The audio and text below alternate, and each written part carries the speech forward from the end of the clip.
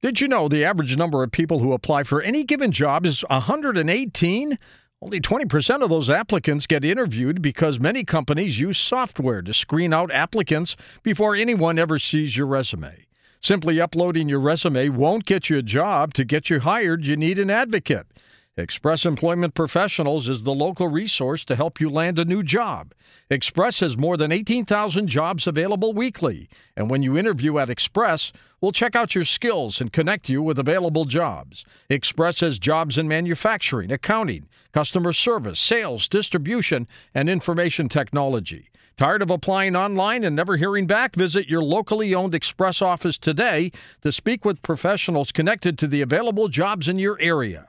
Express never charges a job seeker to find employment. Visit expresspros.com today to find the nearest location. Apply online at expresspros.com or visit an office near you today.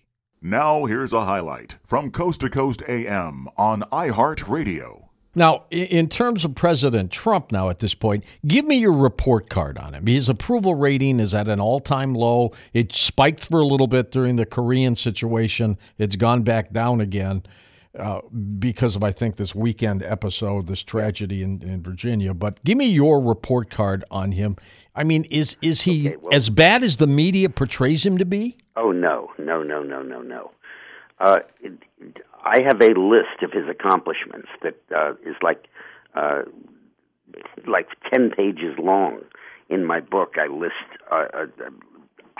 dozens of them. Right. And what he's done is basically deregulate much of the American economy.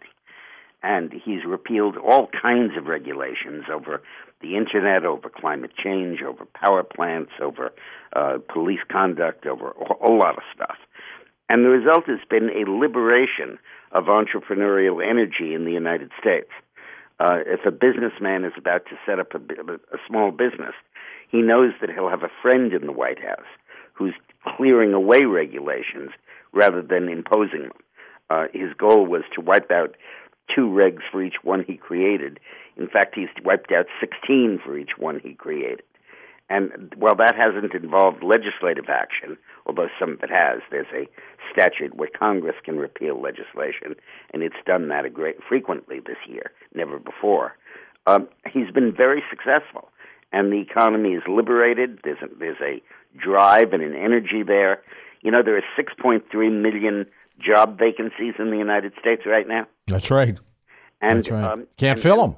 What? They right? Can't fill them. Yeah. I know, exactly. In fact, one of the things I'm worried about in the long term, George, is whether Obama has taught America not to work and increased entitlements to a point where they don't have to. And I know so many friends who've stopped working, because they're in their 60s and whatever.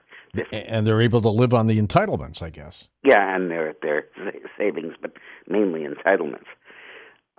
So I think he's done very well in that regard. In foreign policy, I think that he pulled off 2 master strokes. The media will never give him credit for it, but I've been on the inside, and I know how great those were. One, the smaller one, was when Assad of Syria was going to poison gas his people. Trump said literally, fire, the whole earth is going to descend on you if you do that. And Assad backed off, and the raids were canceled. And just last week, when North Korea was threatening Guam, he basically said, I'll turn you into a parking lot. And while any American president would have stood up and said, we will retaliate massively if you do this, only Donald Trump would say it in a way that Kim Jong-un couldn't misunderstand. Right. Where he talked his language, literally. By the way, I'm tickled to death that this guy has gout. You get gout from you heard that story. His country is starving to death, and he's got gout. That's terrific. And I think he deserves a lot of credit for that. Now, on Obamacare, it's very unfortunate that he couldn't get that passed. And he couldn't get it passed because John McCain, who is one of the plotters in this coup, basically told him to go fly a kite. Now, McCain has reason to dislike Trump because of Trump's outrageous comments disparaging his military record. Right. But still, when he voted on Obamacare, he went thumbs down. What he should have done is raised another finger to indicate what he was really doing. Yeah, I was talking to a friend of mine, Dick, who just supports everything that Donald Trump does. And I said, look, I'm a guy in the media. I've been in the media since I was 19 years old. If I were one of his aides, I'd just tell him, you got to stop this. You got to slow down here. You can't just keep talking off the cuff. And his remark was to me, my buddy said, but then that's not Donald Trump. Yeah. Well, we're so used to soundbite politicians who are programmed that he's a refreshing change. And that's why he could have beaten Hillary and nobody else could have, because he represented such a refreshing authenticity. And he's not about to lose that. My only concern right now, other than his being thrown the hell out, is that he's losing all of his allies. Instead of Flynn. Yeah, all these corporate guys have left him today on those committees. And he's got McMaster there as his foreign policy guy, and he's firing everybody who is loyal to Trump.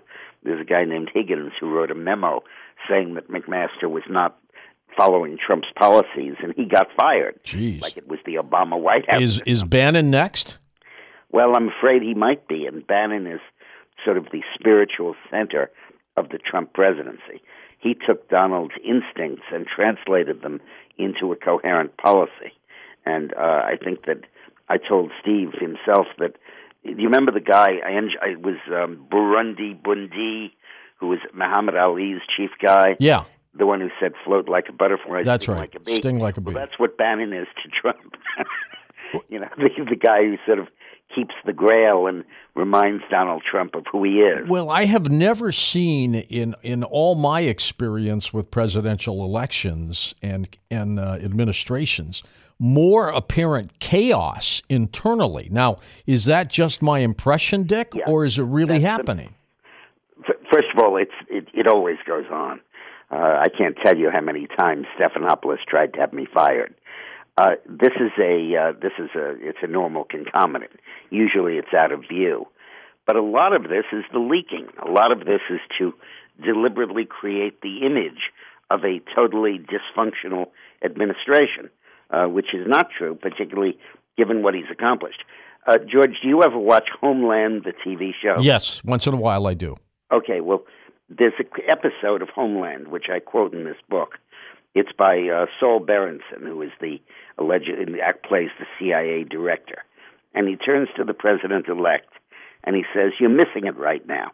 It's happening in front of your faces.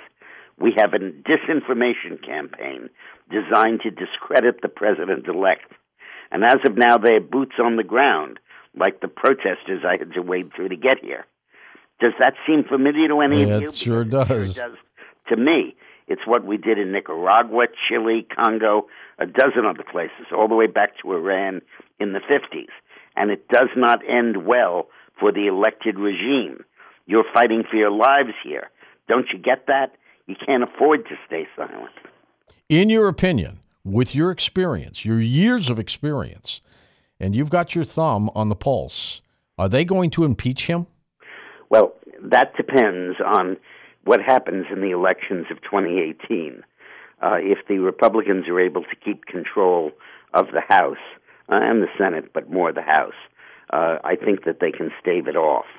But I think that that depends again on his popularity, and that again depends on the media and the leaking. Right. I'll tell you this. I believe that for two reasons, the polling way understates Trump's effectiveness and job rating. As it predicted his defeat, all of them did. And it just doesn't get it right. Yeah, I can't believe, Dick, that his supporters, those people who voted him in as president, would have run away from him as quickly as these polls say they have. They have not. You're looking at a statistical aberration here.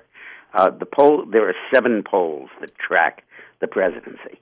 Only one of them, Rasmussen, gets it right. Rasmussen only polls likely voters.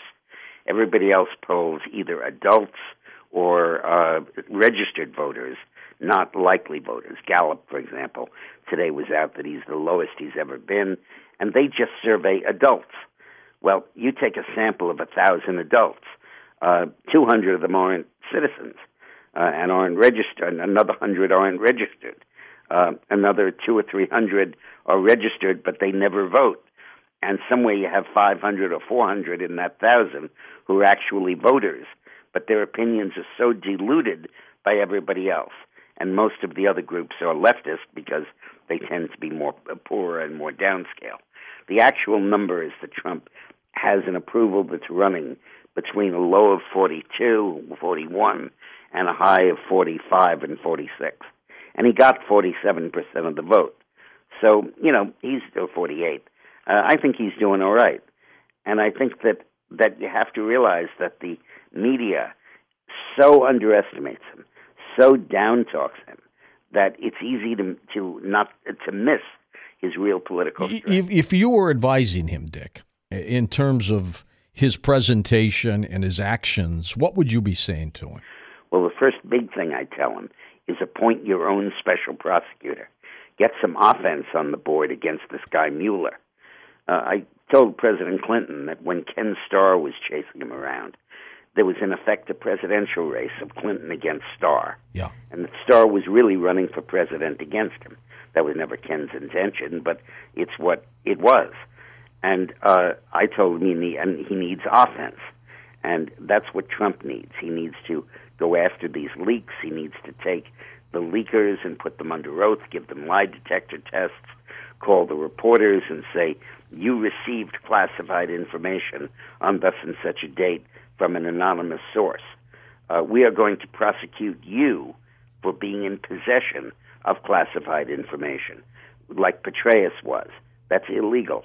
And we will put you in jail, not on a contempt order, but on a violation of the Espionage Act for holding classified information in your possession, which is a felony, unless you give us the name of the reporter. Gosh, a reporter's not going to give up his sources, Dick?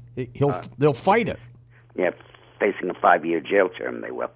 Yeah, that'll be an interesting twist. Now, some people might say, though, that they are just destroying the American way if he does something like that. Well, they're destroying the American way, and by making it impossible for the president to govern by releasing every possible form of classified information. And I believe you have to fight fire with fire. And I believe the only way to fight a forest fire is to light a backfire that burns up the fuel before it can get to it. And that's what I think he needs to do. Listen to more Coast to Coast AM every weeknight at 1 a.m. Eastern. And go to coasttocoastam.com for more.